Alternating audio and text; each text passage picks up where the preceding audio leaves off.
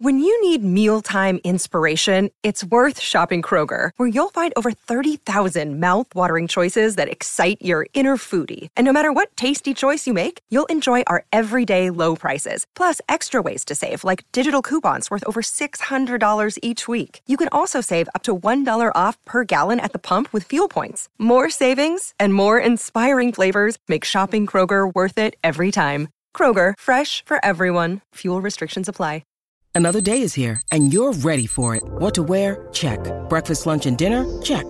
Planning for what's next and how to save for it? That's where Bank of America can help. For your financial to-dos, Bank of America has experts ready to help get you closer to your goals. Get started at one of our local financial centers or 24/7 in our mobile banking app. Find a location near you at bankofamerica.com/talktous. What would you like the power to do? Mobile banking requires downloading the app and is only available for select devices. Message and data rates may apply. Bank of America NA, member FDIC. It's time for today's Lucky Land horoscope with Victoria Cash. Life's gotten mundane, so shake up the daily routine and be adventurous with a trip to Lucky Land. You know what they say, your chance to win starts with a spin. So go to LuckyLandSlots.com to play over 100 social casino-style games for free for your chance to redeem some serious prizes. Get lucky today at LuckyLandSlots.com. Available to players in the U.S., excluding Washington and Michigan. No purchase necessary. VGW Group. Void where prohibited by law. 18+. Terms and conditions apply. With Lucky Land Slots, you can get lucky just about anywhere. Dearly beloved, we are gathered here today to... Has anyone seen the bride and groom? Sorry, we're here. We were getting lucky in the limo and we lost track of time. No, Lucky Land Casino, with cash prizes that add up quicker than a guest registry. In that case, I pronounce you lucky. Play for free at LuckyLandSlots.com. Daily bonuses are waiting. No purchase necessary. Void where prohibited by law. 18+. Terms and conditions apply. See website for details.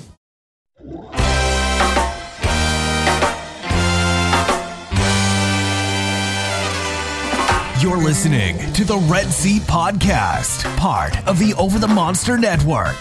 Red Sox fans have longed to hear it. The Boston Red Sox are world champions. Hosted by Jake Devereaux. It's gone. It's into the bullpen. This game is tied. This game is tied. David Ortiz. David Ortiz. David Ortiz. And featuring Keaton DeRocher. It's a grand slam. I'm telling you, it's time to party. Welcome back to a special off-season edition of the Red Seat Podcast. This is episode 233. I am Jake Devereaux, and I am joined today by my regular co-host, Keaton DeRocher of Over the Monster and the Dynasty Guru. What's up, Keaton? Not much, man. Just getting used to this darkness here. Is that what you call choking on an apple? Yes. Yeah. Before we came onto the podcast... Yeah, Keaton was choking on an apple. So, yeah, thankfully he made it through. And we are here to discuss all the Red Sox moves so far. We had a little bit of news on Sunday, this past Sunday, when, teams and players had to make decisions about their options. And this was a particularly important day because the first big domino of the offseason fell in JD Martinez deciding not to opt out of his final year of his deal. He's going to be set to make $19.375 million in 2022, the final year of a 5-year, $110 million deal that he signed with an AAV of $22 million per. Keaton, my first question for you is, were you expecting him to opt into this last year of the deal? Or did you think, given the fact that he had a pretty good season rebounding from a rough 2020, did you think he was going to try and get a longer-term deal elsewhere? I think the questions around the CBA probably had more to do with it because had he taken his chances, we don't know what the salary structure would have looked like.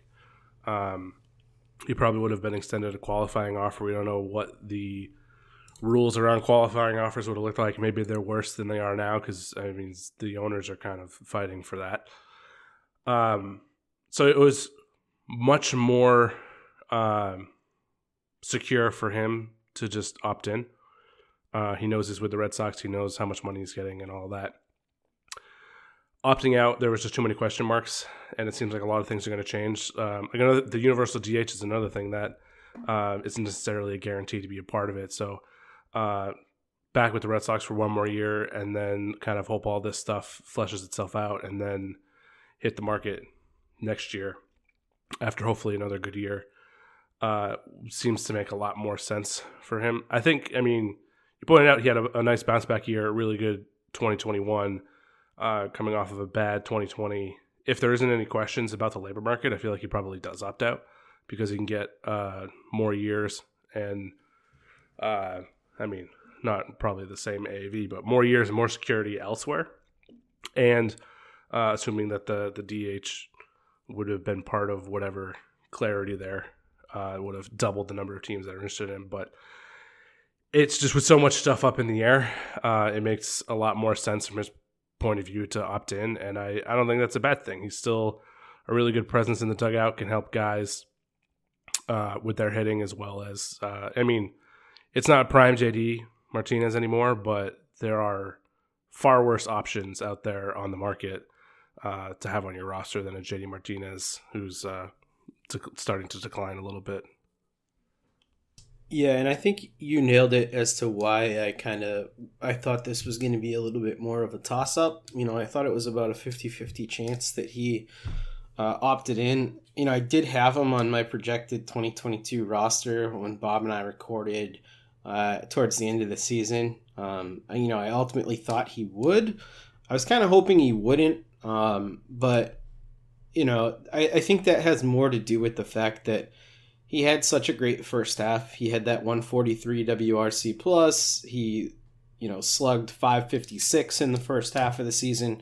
Looked really good. But the second half of the year wasn't so hot. It was fine. It was totally fine. But, 268, 320, 467 with a 105 WRC plus and 10 home runs is just not the same as the first half that he had. And he looked a little old at times in the second half of the year. So I thought that maybe, he'd want to get that guaranteed money a little bit longer rather than entering free agency again at 35 years old after next year. But clearly this was a vote of confidence in himself and a vote of non-confidence in the upcoming labor market, which I think you're probably right, Keaton. That probably factored into it a great deal.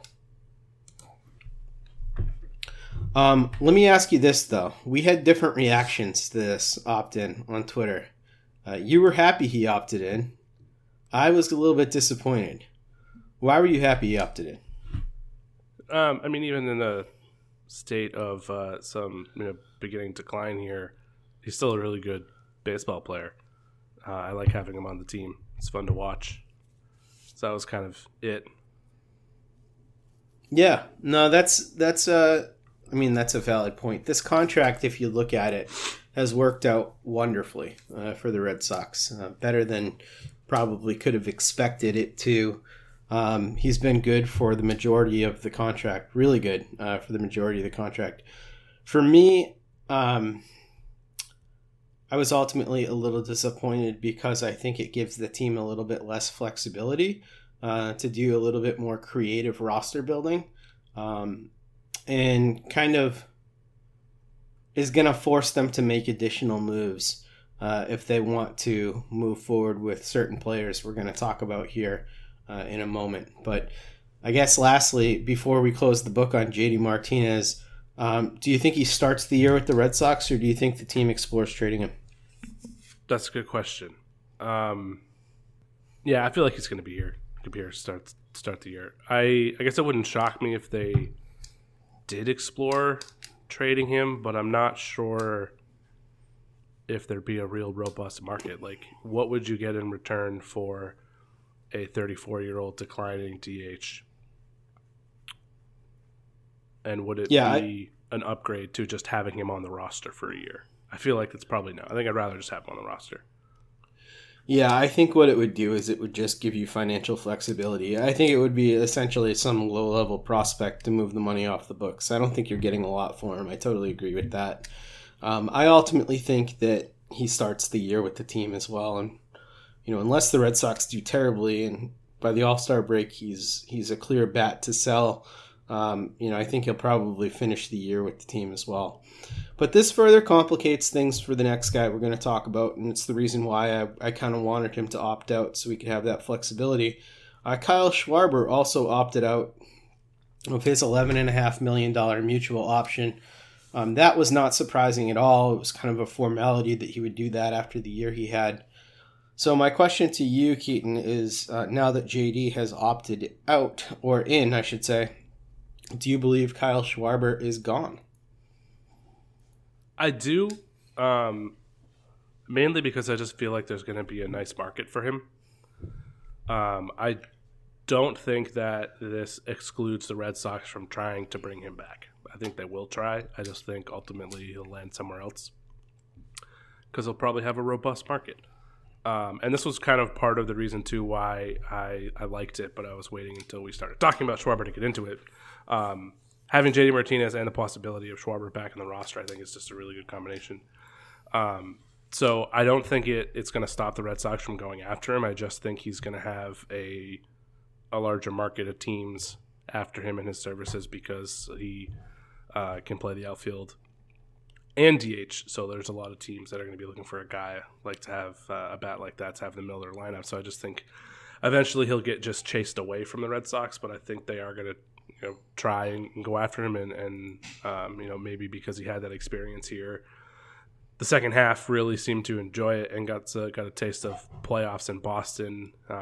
Maybe that helps draw him back, but I just think his market is going to be too robust and he'll land somewhere else.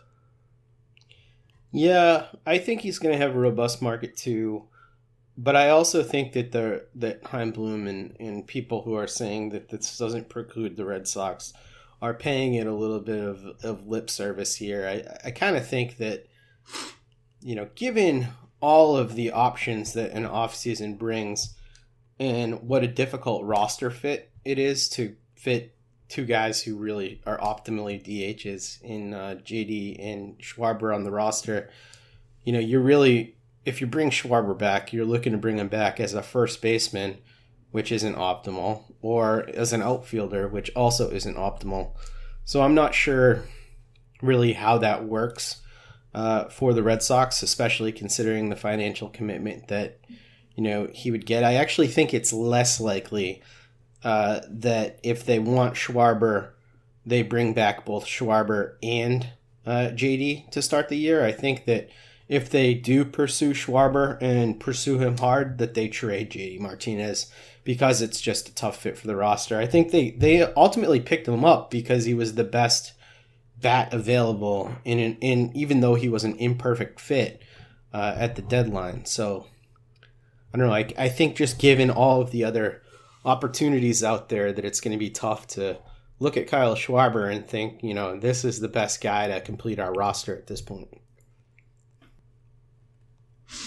So I guess, in the scenario there where they trade Martinez, that's basically like the trade-off of what are you getting back that I said, like, if you're trading him, is it worth it? So it's kind of like coupled with moving Martinez's salary off the books, getting some whatever low-level prospects, but replacing him with Kyle Schwarber and having that bat in the lineup instead.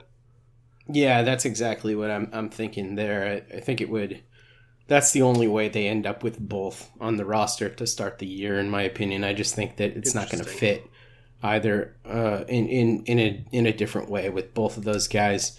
How do you view it? I mean, do you think that they can go into the year with both of them on the roster? Yeah, I mean, I think they can because they just had them both on the roster, right? Sure. I think they can. I agree with you. It's probably unlikely, and why I feel like Schwarber, kind of part of why I feel like he's going to end up somewhere else. But if you're giving me like even odds here on either one of them or only one of them, I would prefer Schwarber. Erod was extended the $18.4 million qualifying offer by the Red Sox. I guess my first question about the Erod QO is, were you expecting him to get the QO from the Red Sox?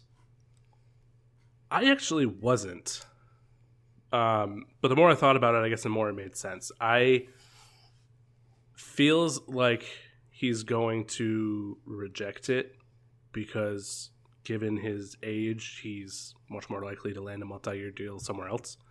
But the qualifying offer is such a jump from the salary that he just had, which was $8.3 million. The qualifying offer is basically another $10 million on top of that. So that seemed like a pretty high jump, but it only being 1 year probably doesn't, hurt them a ton if he accepts it. But if he's looking for more security in more years, I think he's definitely going to find it. So then the Red Sox extend the offer so that they get something in return for him, assuming he leaves.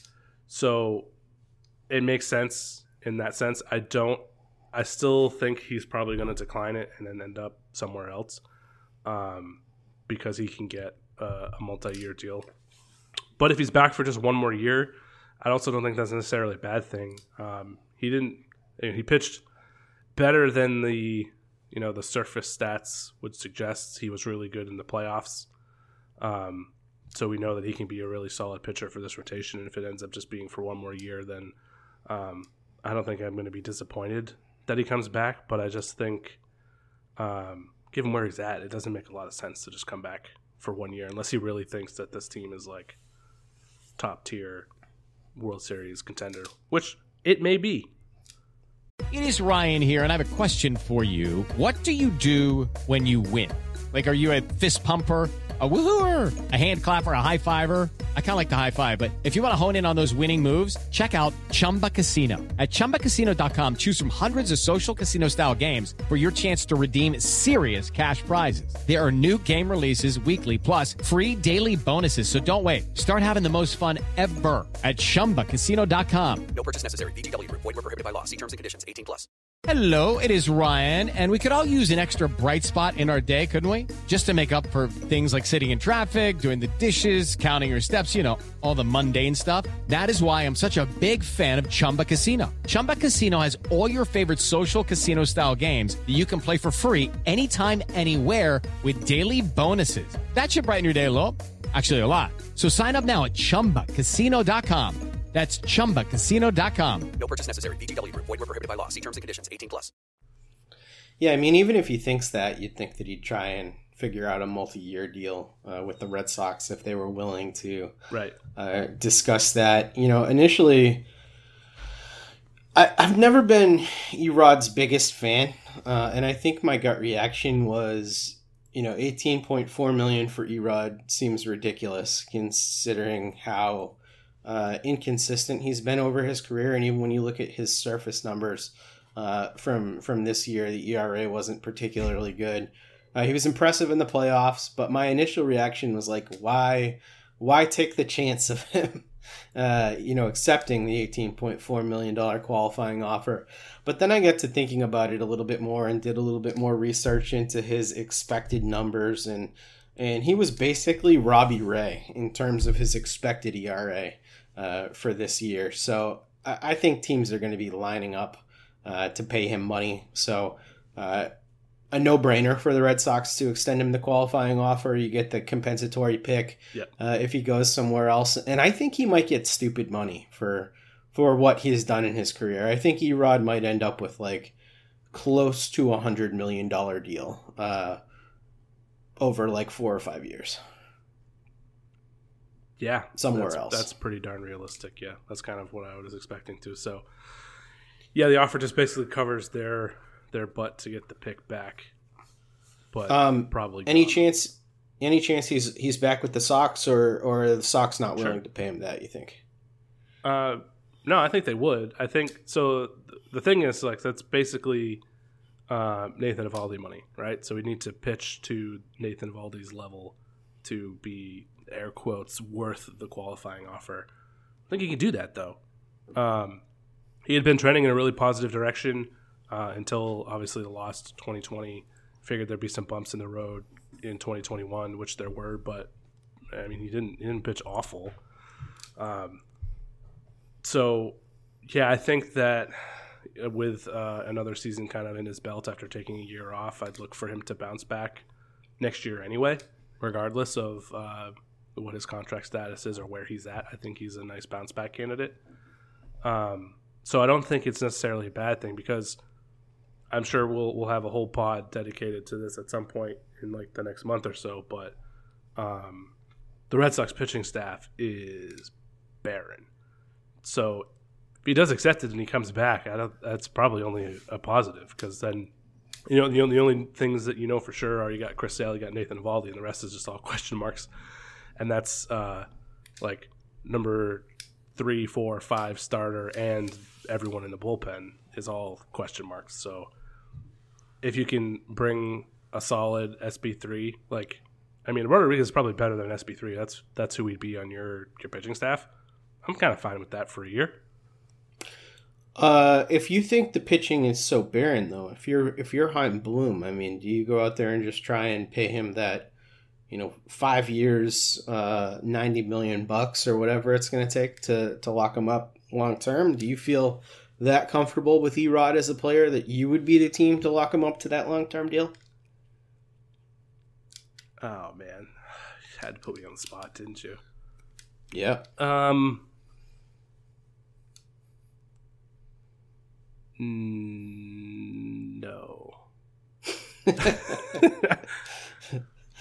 Yeah, that's the answer of a man who's watched too many Erod starts over the years. Yeah. Like I said, 1 year, good. Beyond that, not as much. Yeah, the thing that's infuriating about Erod is, and I said this on the pod with Bob, but I'll just reiterate it here.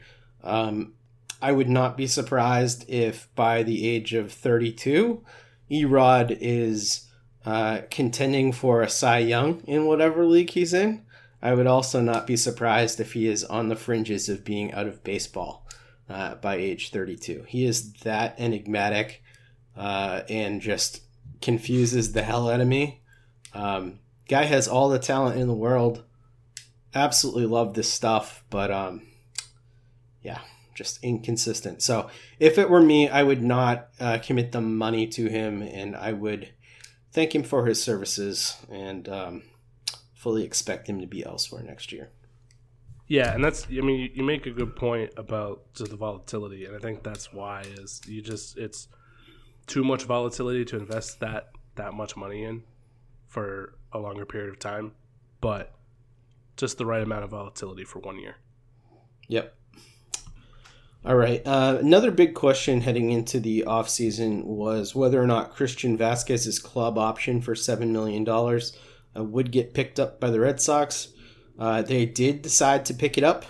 Given the catching market, it isn't much of a surprise. I wanted to point out a comparable here. The Detroit Tigers just traded for Tucker Barnhart from Cincinnati.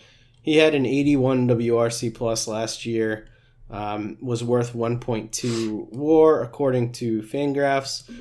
Christian Vasquez, he had a 77 WRC plus last year, was worth just half a WAR according to Fangraphs. But that was a down season for him. Tucker Barnhart's making $7.5 million. So it seems like $7 million for Christian Vasquez, even though it sounds kind of like a lot considering what his production was this year, probably isn't. No, probably not. So, this pretty much decides what their catching is going to be next year. It's going to be Christian Vasquez and it's going to be Kevin Plawecki again. Are you okay with that, or would you have tried to do something else, and would you have picked up the Christian Vasquez option? Yeah, I would. I don't think $7 million is all that expensive, and particularly for the position. You just talked about all the offensive stats, but you also have to factor in the defense. He's still a very good defensive catcher, can call a really good game, can throw runners out still, isn't kind of losing stuff there. So I think whatever that gap would be offensively to defensively is worth the $7 million. And I don't do you think that? I don't believe that Plawecki would make sense as a full-time option and I don't really know where else they would go. I don't think you would get someone better in free agency.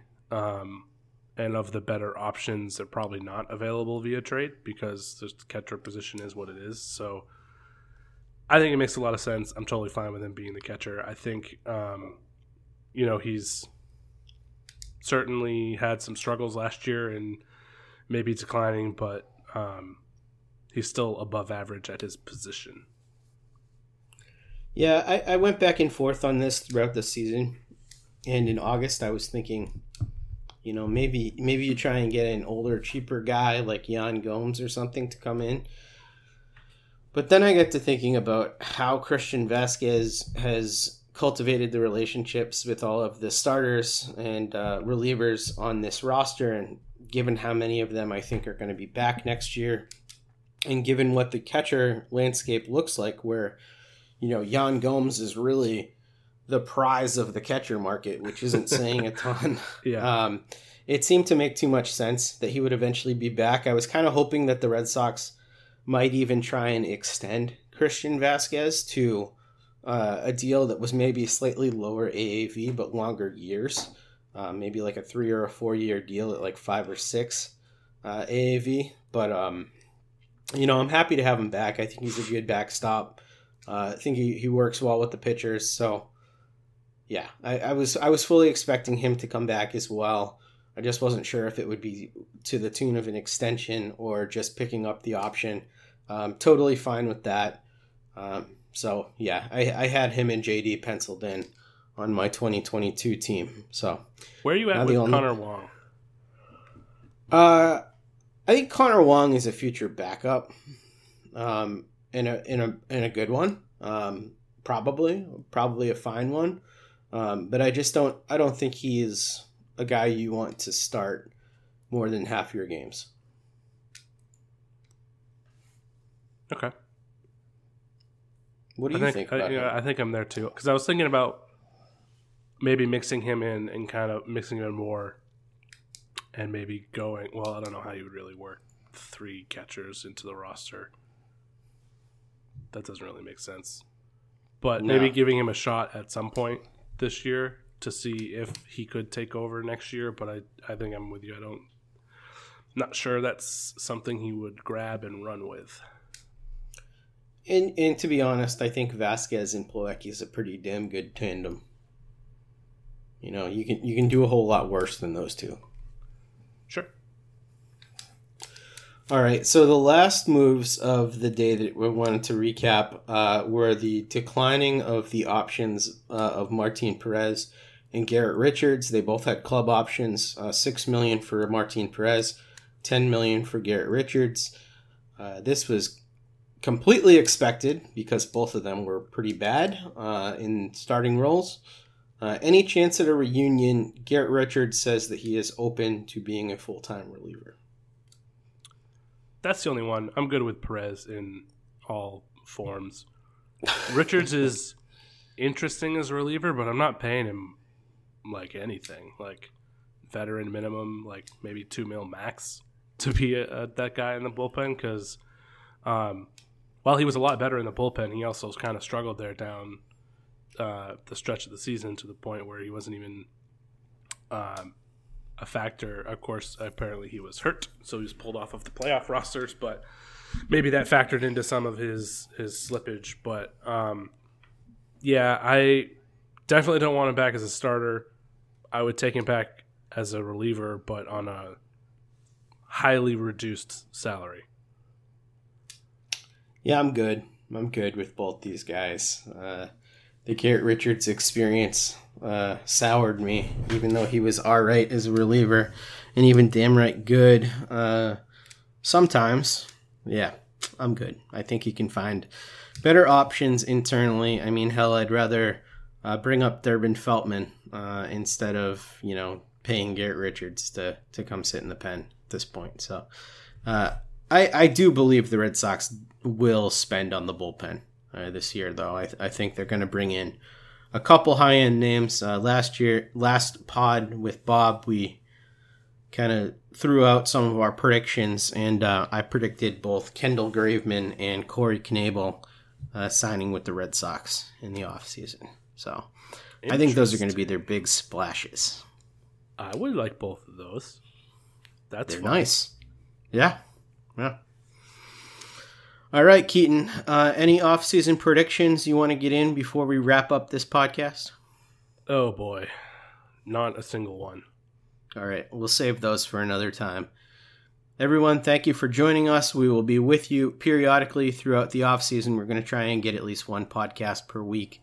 Last week, we missed out on one from a scheduling conflict, but hopefully you'll get some combination of us weekly here, and certainly as news breaks like this podcast. So thank you very much. Keaton, thank you, and we'll be with you again next time.